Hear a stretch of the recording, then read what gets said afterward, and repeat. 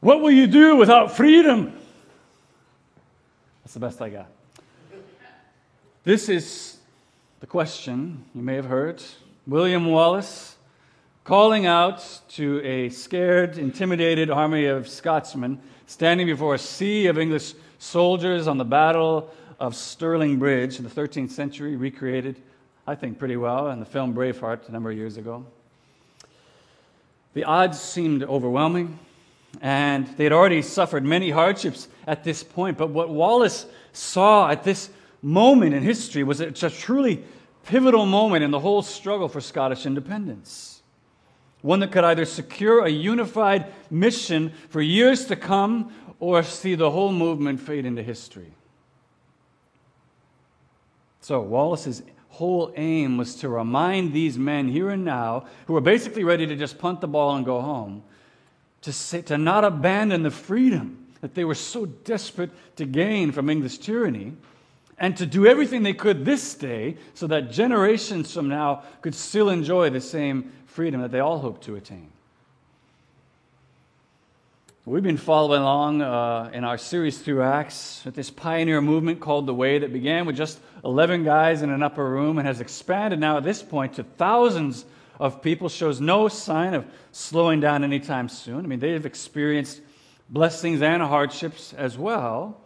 But at every point, Jesus has been faithful to build his church just like he promised he would. And yet now, not unlike that day on the battlefield at Stirling Bridge, the church has come to this really significant turning point. One that could either see a united mission within the church for years to come or watch the whole movement fade into history.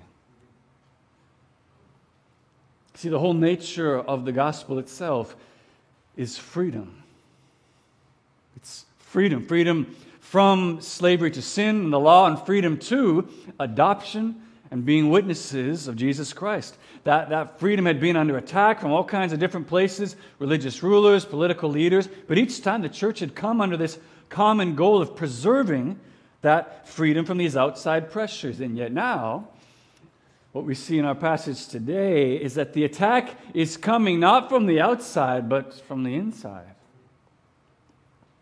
Peter, Paul, Barnabas, and James have the critical task of reminding the church, in this case, not of a freedom that they hope to attain, but of a freedom they already have, not to surrender it, not to give it up and return to a yoke of trying to earn freedom through observing the law, trying to go back basically to slavery. That's their whole goal and task in this council at Jerusalem. So hopefully you can see why this is so significant. This council that comes together, trying to understand what's going on in the life of this pioneer church with this new inclusion now of Gentiles. But the reason it's so important for us to look at this today as well is because, sadly, as long as we live in a broken world still stained and touched by sin, these attacks and pressures, either to change the gospel or even limit gospel freedom, are only going to continue. They're not going to be done as long as we continue to live in this world. And so, in one sense, that's why it's so critical what we looked at last week about the expectations of trials in the Christian life. It helps us not to be surprised when we see these attacks coming, but I think it also helps us to see that those attacks, when they come, what we're seeing here is that they may not always come from the outside, they may also come from within. So we need to be diligent, we need to be careful today about preserving the gospel freedom that we already have in Jesus. The task is no less critical for us today. And within a generation, we could too see Christianity as we know it completely vanish, head underground.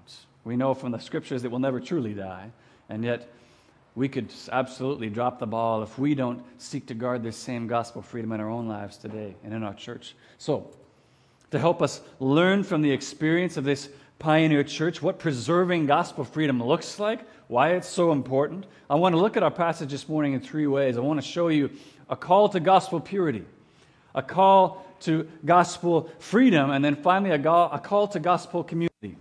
Those things, a call to gospel purity, freedom, and community. So if you close your Bibles, would you open them again to Acts 15? Follow along with me as we look now at preserving gospel freedom. Let's begin by looking at a call to gospel purity.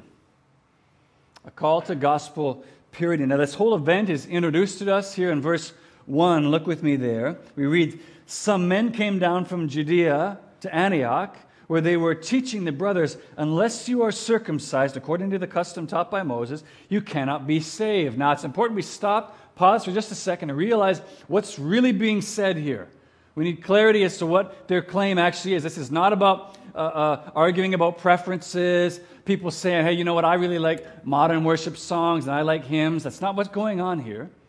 These guys, these men from Judea, are teaching in this church at Antioch that the Gentiles, if they're not circumcised, if they're not taught to obey the law of Moses, basically if they don't become Jewish converts, they're not saved.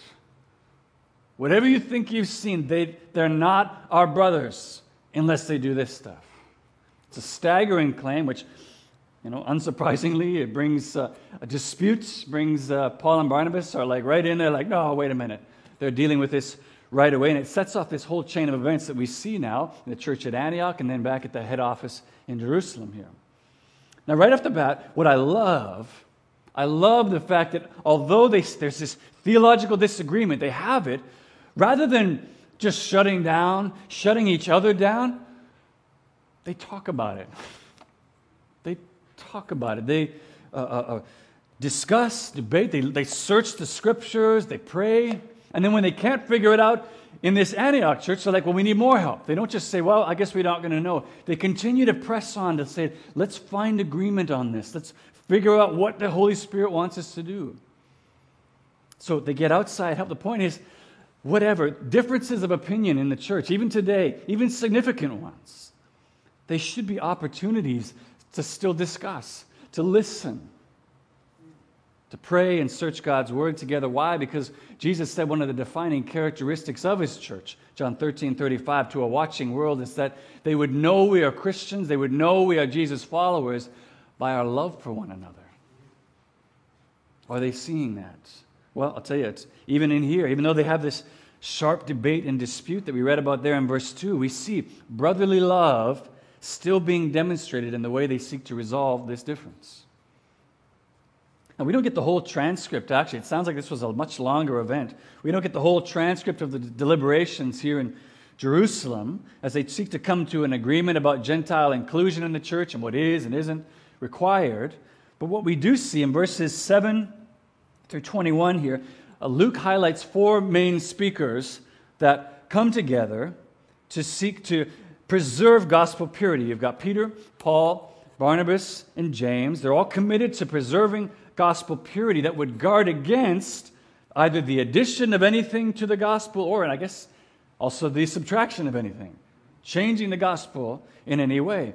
But what's interesting is that they're here to guard gospel purity, but not that long ago, even with all the stuff that they were seeing God do amongst the Gentiles, the way the Spirit was being poured out, Peter and Barnabas, their gospel purity wasn't always quite there.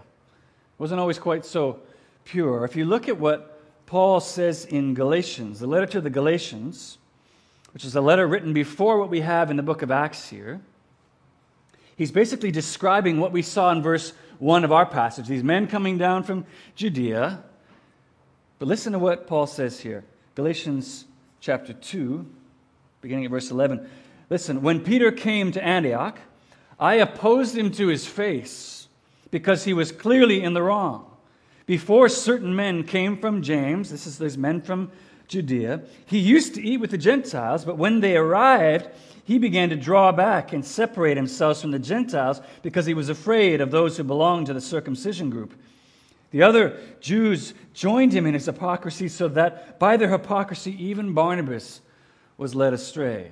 So basically what's going on here, Peter comes down from Antioch to hang out with Paul and Barnabas, see what's going on, support them. But then this group comes down, this group called the Circumcision Party, which, as you've got to say, is another horrible name for a group. It sounds like the root canal party. When they come, they begin to put pressure on the church to add these preconditions to the gospel, we see that Peter and Barnabas, they both get caught up in the flow. Peter gets caught up and he starts drawing everyone else away with him, so that now, although they freely used to eat with the Gentiles, no problem, these are my brothers, we're eating together. Now they're picking up their plates and moving over to the Jewish table. You know what? Sorry, guys. I got to discuss something. They're clearly separating themselves now. Well, Paul sees this going on. He's not having any of it. I mean, what's funny is that he doesn't say, hey, guys, you're being mean. You're hurting the Gentiles' feelings.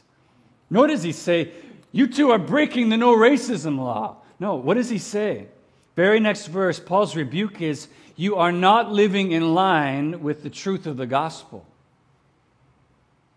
You're not living in line with the truth of the gospel. Racism, a racial segregation, a racial superiority, all these things are antithetical. They're not in line with the truth of the gospel. That's why they're wrong.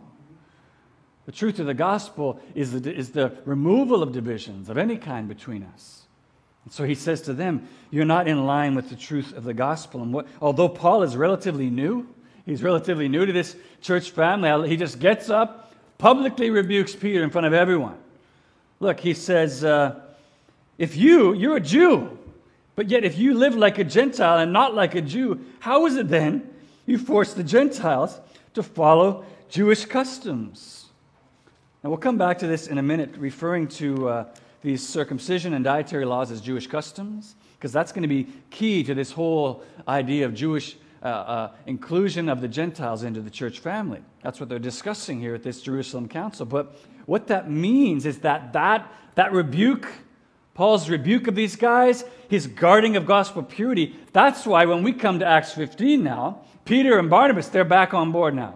They get it now. They're back in line with the truth of the gospel, and that's why they're arguing for this gospel purity and encouraging the church to do the same thing. If you look at Peter's speech in verses 7 through 11, he's basically reciting the very same things that Paul said to him when he called him out back in Antioch. Even going so far, look at verse 10. Why do you try to test God? That language of testing is the very same language he used back in Acts 4 when he was rebuking Sapphira for holding back some of the money that she was giving to the church and not giving the whole amount. Acts 5, thank you. He uses the very same term. Why would you put the Spirit of the Lord to the test? He's saying here, by trying to put this yoke of slavery on the Gentiles, you're putting God to the test again. Here's why this is so important for us to look at today. First of all, what we're seeing here from Peter, Paul, these other brothers is while addressing the subject of Gentile inclusion in the church, what we're really seeing them do fundamentally is give us a call to gospel purity. They're giving us a call to gospel purity because think about it. If what they're arguing for is a salvation by faith alone, apart from the law, that doesn't only affect Gentile inclusion in the church, does it? It affects their own inclusion. It matters for both of them. If this is a pure gospel message that's not about earning at all. So it shows us that preserving gospel unity and gospel purity, it's important for both sides. For those that we want to share the gospel with and those that have already been saved by it.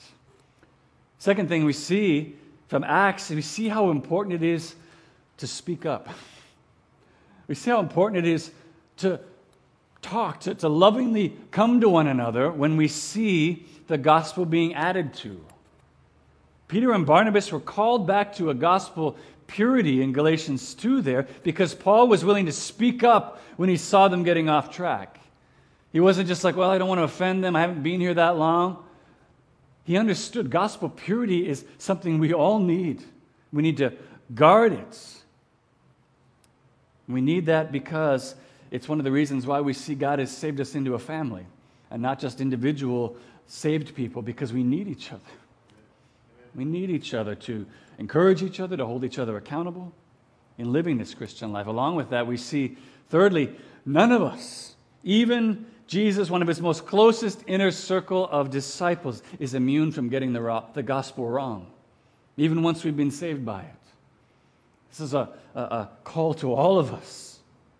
I think myself, even as a leader in this church, I read this and I think, how important is it that I don't add to the gospel, lest like Peter, I lead a whole church of people away to believing a false gospel. So I need this to see how I need this accountability. You know what? It's one of the reasons, maybe you get tired of doing it, but it's one of the reasons why we read our church covenant every month, because this is what we need from each other. We need to be willing to be accountable to one another. I want to live like Jesus, so I'm asking you to hold me accountable to that. You want to live like Jesus, so we agree to hold each other accountable and encourage each other. That's what we're seeing happen in the church family here. We've talked about this a few times already this past week, but what we need to remember again is that this returning to works righteousness, returning to self-salvation is always going to be present, even if it's a works righteousness that's not about trying to replace the gospel, but trying to add things to it. Trying to add our own works to, yes, that is the gospel, but I should add a couple of my own things to it. I mean, that's just what these men from the circumcision party were trying to do. They were presenting what I'm going to call a Jesus plus gospel. Jesus plus circumcision. Jesus plus obedience to the law. But you see all through the Bible, and Paul is explicit about this in Galatians, believing in, turning to another gospel is turning to no gospel at all. It's no gospel not at all. And that's exactly what a Jesus plus gospel is. It is no longer good news. So that's a call to gospel purity. Next, I want us to see from our passage a call to gospel freedom. This is where, when we come back to that same question, William Wallace asked to those men standing on the battlefield at Stirling, what will you do without freedom, is so important. For the one that knows that they're enslaved, there could be no more important question than to know, okay, how do I gain my freedom? It's only the people who've never been slaves or who've forgotten what it's like to be a slave that think that's an unimportant question. A call to gospel freedom. That's a part of actually all of the speeches that are given, these four guys that Luke shows us. But Peter is the most explicit about it. Look what he says in verse 9 and following. He says, He, that is God, made no distinction between us and them, for He purified their hearts by faith. Now then, why do you try to test God by putting on the necks of the disciples a yoke that neither we nor our fathers have been able to bear? No, we believe that it is through grace of our Lord Jesus that we are saved, just as they are. Now, using that whole language of a yoke to describe this Jesus plus gospel, I think that's incredibly significant, actually.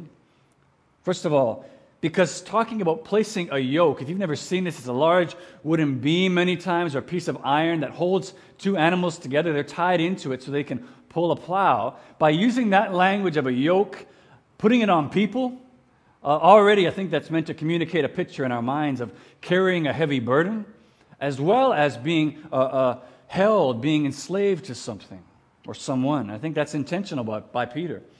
Jesus used the exact same language in Matthew 23, stating this, the teachers of the law and the Pharisees sit in Moses' seat, so you must obey them and do everything they tell you, but do not do what they do, for they do not practice what they preach. They tie up heavy loads and put them on men's shoulders, but they are not willing to lift a finger to help move them. Second reason I think this is significant that he talks about a yoke, referring to a Jesus plus gospel, is because of what Peter then says about that same yoke as it relates to the Jews in verse 10.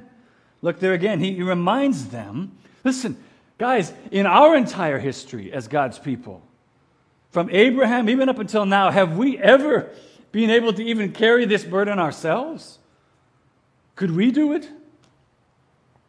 And he says, then why in the world would we ask the Gentiles to take on a system of trying to earn acceptance for God that we've already proved isn't possible? Peter's whole point to his Jewish audience here is requiring circumcision, requiring dietary laws for the Gentiles. It's contrary to the gospel of freedom. Why? Because we weren't saved by doing those things either. We see James later in verse 13 through 18 proving from the Scriptures how the Gentiles had very clearly been included in this family just as they were. But I don't know if it stood out to you. What's striking to me as I read through that is how little we hear from Paul and Barnabas. They just get one verse. They just said, they told about what God had done among the Gentiles through them. But I'll tell you what, as it relates to the yoke of the law in general and circumcision in particular, Paul's got a lot to say about that, which we read through many of his other letters. I'll give you one notable example, Romans 4.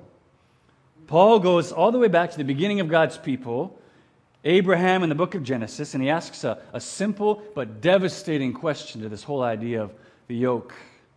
He says, when God called Abraham, and then he believed God, he believed his promise that through him he was going to create this people as numerous as the stars in the sky. When he did that, and Abraham believed him and it was credited to his righteousness, was he seen as righteous in God's eyes? Was he saved before he was circumcised or after?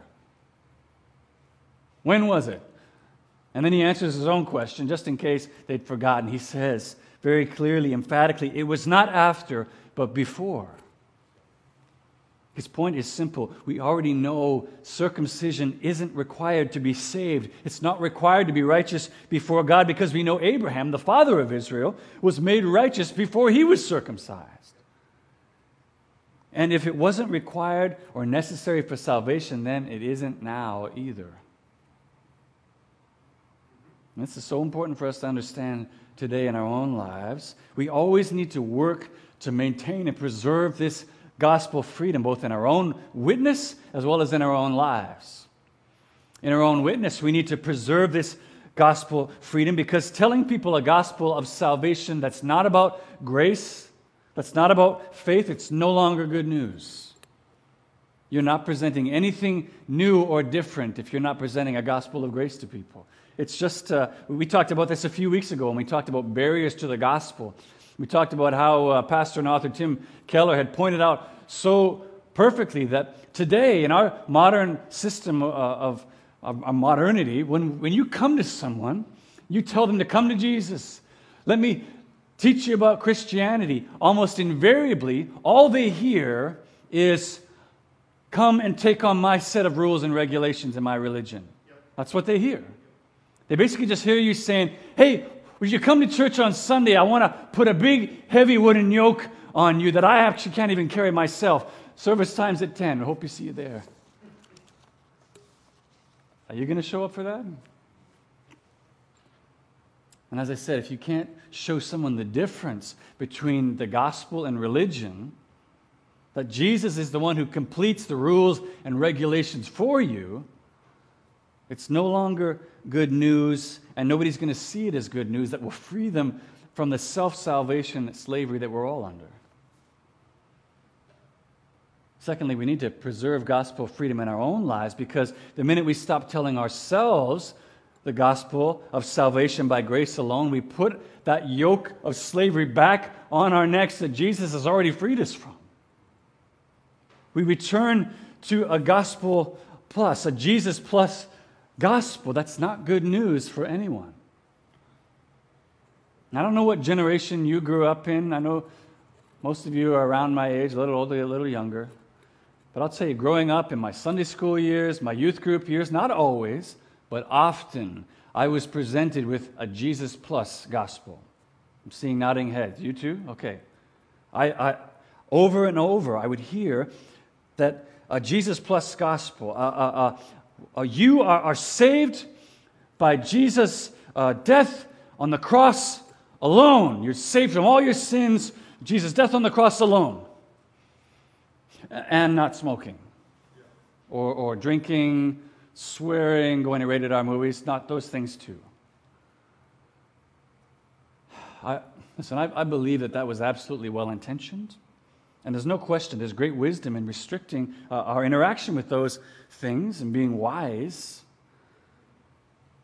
But I need you to hear me. I need you to know this in the core of your being. And Christian parents, we need our children and our youth to know this as well. That is not the gospel. The minute you add anything to it, it's not the gospel anymore. And listen, as much as we'd all like to protect our kids from making the same dumb mistakes we did growing up, Jesus paid for all of your sins through his death on the cross, and make sure you don't drink beer is not the gospel anymore. You've made it no longer the gospel by saying that. Now hear me. Hear me very clearly, please. I'm not suggesting, hey, after church, let's head out and get some beer and cigarettes for your kids on the way to the picnic because, hey, we're all free in Christ. Let's get after it. That's not what I'm saying. Maya, Sophia, that's not what I'm saying. I'm saying that you need to know. You need to know and be reminded and know in the core of your being. And our kids need to know if we are free in Christ, if we are free, it is never based on your own behavior. It's based on Jesus' behavior alone. Period. That's the gospel. That's the gospel of freedom that we need to preserve and maintain. Anything more you add to that, fill in your own blanks. I'm sure you could all do it. Jesus plus speaking in tongues. Jesus plus reading your Bible. Jesus plus church attendance. Jesus plus tithing. I'm saying this as a Baptist. Jesus plus baptism. No. Baptism is a testimony of your salvation. It's not what saves you. If you've trusted Jesus for the forgiveness of your sins, you are my brother and sister now. And I want you to be baptized, to testify to it. Whatever it is, whatever we add, any Jesus plus gospel, that's no longer any gospel at all. So that's why we need to preserve that gospel freedom. That's a call to gospel purity, a call to gospel freedom. The last thing I want us to see from our passage is a call to gospel freedom. A call to gospel community. We just did freedom. A call to gospel community. This is important for us to look at it because it helps us understand what I saw on your faces when, in verse 19, James said, yes, you're right.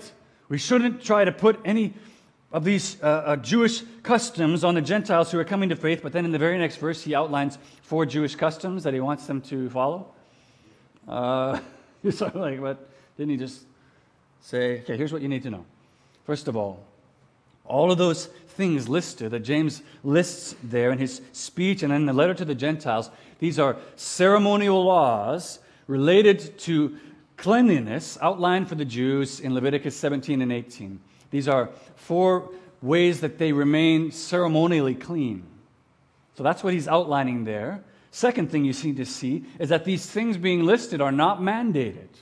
He's not saying you need these things in order to be our brothers. He doesn't say that. In fact, you see in verse 29, he even presents this list as just things they'll do well to avoid. If something is imperative to salvation, you don't say, hey, you should just try to avoid it. You say, you need to do this. He says you would do well to avoid these things. Why? What does that all mean? Well, theologian John Stott is very helpful here in understanding the implications of this as it relates specifically to gospel community. He writes this: the abstinence here from these things must be understood not as an essential Christian duty. This is not requirements for salvation, but as a concession to the consciences of others, i.e., Jewish converts who still regarded such foods as unlawful and abominable in the sight of God. Which means that what we have here in this letter from the church in Jerusalem, it's a call to gospel community. It's a call to deeper family relationships now that these two groups who used to be opposed to each other truly are family. Look at the intentionality and the extension of community extended in this letter to the Gentile churches there. Verse 23, starting off, the apostles and elders, your brothers. Start off there, you're family. You're our brothers. Verse 24, that's where we see them basically pointing out the fact that those men who came from Judea saying that they were from James, he's pointing out, okay, those guys, I didn't send them. That wasn't me. They were troubling you. I didn't send those people. They were not coming with our authority. So he's seeking to correct these wrongs, make reparations where there's been misunderstanding. Verse 26 and 27, we see them showing the care with which they're sending this letter. They're sending their very best to deliver this letter. Paul and Barnabas, these men who risked their lives for Jesus, and some of our best leaders, we're sending it to them to deliver you by hand. We're not sending some kid on a 10-speed bike to courier it to you and drop it off at the door. Hope you get it. We want you to see in our faces. Yeah, read the letter. We want you to hear from our mouths and see the concern in our eyes. You're our brothers. We want gospel community. And again, those requests, verse 29, are saying we want deep, true community with you. As our brothers and sisters in Christ, we want to eat with you. We want to stay with you and you with us. But in order to do that, would you be willing to consider the sensibilities of some of us right now whose religious, customary upbringing forbids us from eating certain foods, being around certain things? Could you work with us to do that? When we head out for lunch after church to head to White Spot, can you not order the bacon cheeseburger right now? Can you not get the pork chop special? We're working this out right now. Can you extend this community to us? It's truly a beautiful, gracious call, both to gospel community as well as gospel charity. It's something that both Peter and Paul pick up on their own letters all through the New Testament, especially as it relates to how gospel freedom and gospel community fit together. For instance, they both talk about celebrating our freedom in Christ that we have, but being careful to use that freedom to serve the needs of others, not to indulge our own needs and desires. Elsewhere, Romans 14, 1 Corinthians 8, Paul gives a long description in this treatment of this theme, talking about the necessity of giving up our freedom, actually letting go of our freedom in order to protect the consciences of a weaker brother. Bottom line is this, yes, the gospel frees us from a merit, earning-based salvation, which is good news because we couldn't earn it. That's great news. But the minute you exercise that gospel freedom in such a way that it violates gospel community, well, you're now abusing your gospel freedom and you're no longer celebrating it. If it hurts your brother, if it causes them to sin, it's no longer gospel freedom anymore because you've destroyed gospel community. But lest you're someone with maybe perhaps a more sensitive conscience, and you're like, all right, that's great. There's some things I want to talk with you about after service. Wait, because the opposite applies to you as well. Because you could just as easily abuse gospel community and use it in such a way that pushes forward your preferences on things, your own personal convictions, but then, in doing so, actually violates your brother or sister's gospel freedom. Responsibility is on both of us.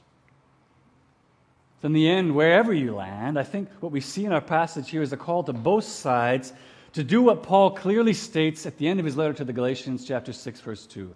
He says, bear one another's burdens. Both of you, both sides, bear one another's burdens and so fulfill the law of Christ. Fulfill the law of freedom. We do that by bearing one another's burdens, which is just saying, hey, now that we are family, we're family, can you bear with us as we figure out what this whole new thing looks like? And we're going to bear with you as well. That's what gospel community looks like. I pray that's what we see here in our own church community today. We've got people from all different cultures and nations, different spiritual maturity levels, all kinds of things going on. May we be a place where we bear with one another's burdens, where we guard both gospel freedom and gospel community in a way that sees our witness come forward and maintain a gospel purity. As I was studying through this passage, it struck me a number of times that for all the talk of gospel freedom, not putting yokes and burdens on people, what I found for me is one of the most beautiful and comforting calls in all the New Testament from Jesus is actually to put a yoke on. And even more unbelievable, Jesus tells people who are already weary and burdened and heavy laden to put a yoke on them. He's like, I want you to take this yoke and put it on you. Doesn't make sense to our minds until you understand. And if you've ever known and found rest for your own soul, in Jesus' words, Matthew 11, 28 through 30, he says, come to me, you who are weary and heavy laden, and I will give you rest. How does he do that? Because he says, my yoke is easy and my burden is light. That's why you can say that to weary and heavy-laden people. Why? Because when you put your faith in Jesus, you become inseparably yoked with Him for all time. You're tied in with Him, and you're held there. You can't flee, and He's not going to let go of you. You're tied in. But once that happens, from that point on, if you think about it, just put this picture in your mind. If on one side you've got one of God's sheep tied in to this yoke on the one side, and then on the other side, the Lion of the tribe of Judah, who do you think does the majority of the pulling in that arrangement?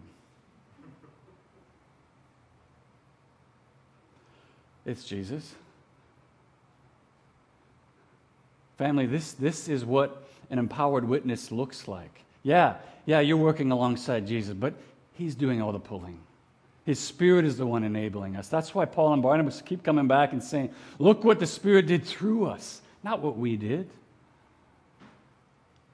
It's what St. Augustine talked about when he described his relationship with Jesus as being a love for one to whom service is perfect freedom. It's perfect freedom because He's doing all the pulling. So, I come back to the question we began with. What will you do without freedom? What will you do without this freedom that we need to fight to preserve? Well, if our passage is any indication, what you'll do is you'll develop a Jesus plus gospel where you'll spend the rest of your life trying to earn that freedom. What will you do with it? What will you do with the freedom that Jesus has already won for you? You'll rest. You'll rest. Let's pray. I'd ask at this time, those of you helping me to serve communion, if you would come forward as well.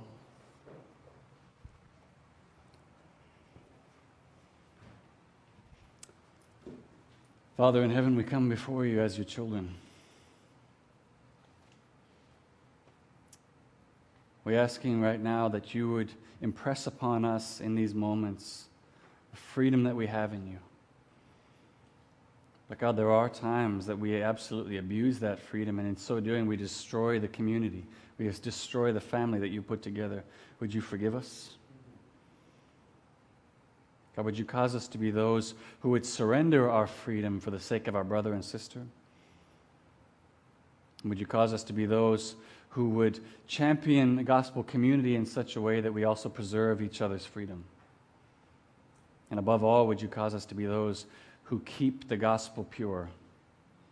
We don't add to it and so destroy its freedom. We ask this for Christ's sake and for your glory. Amen.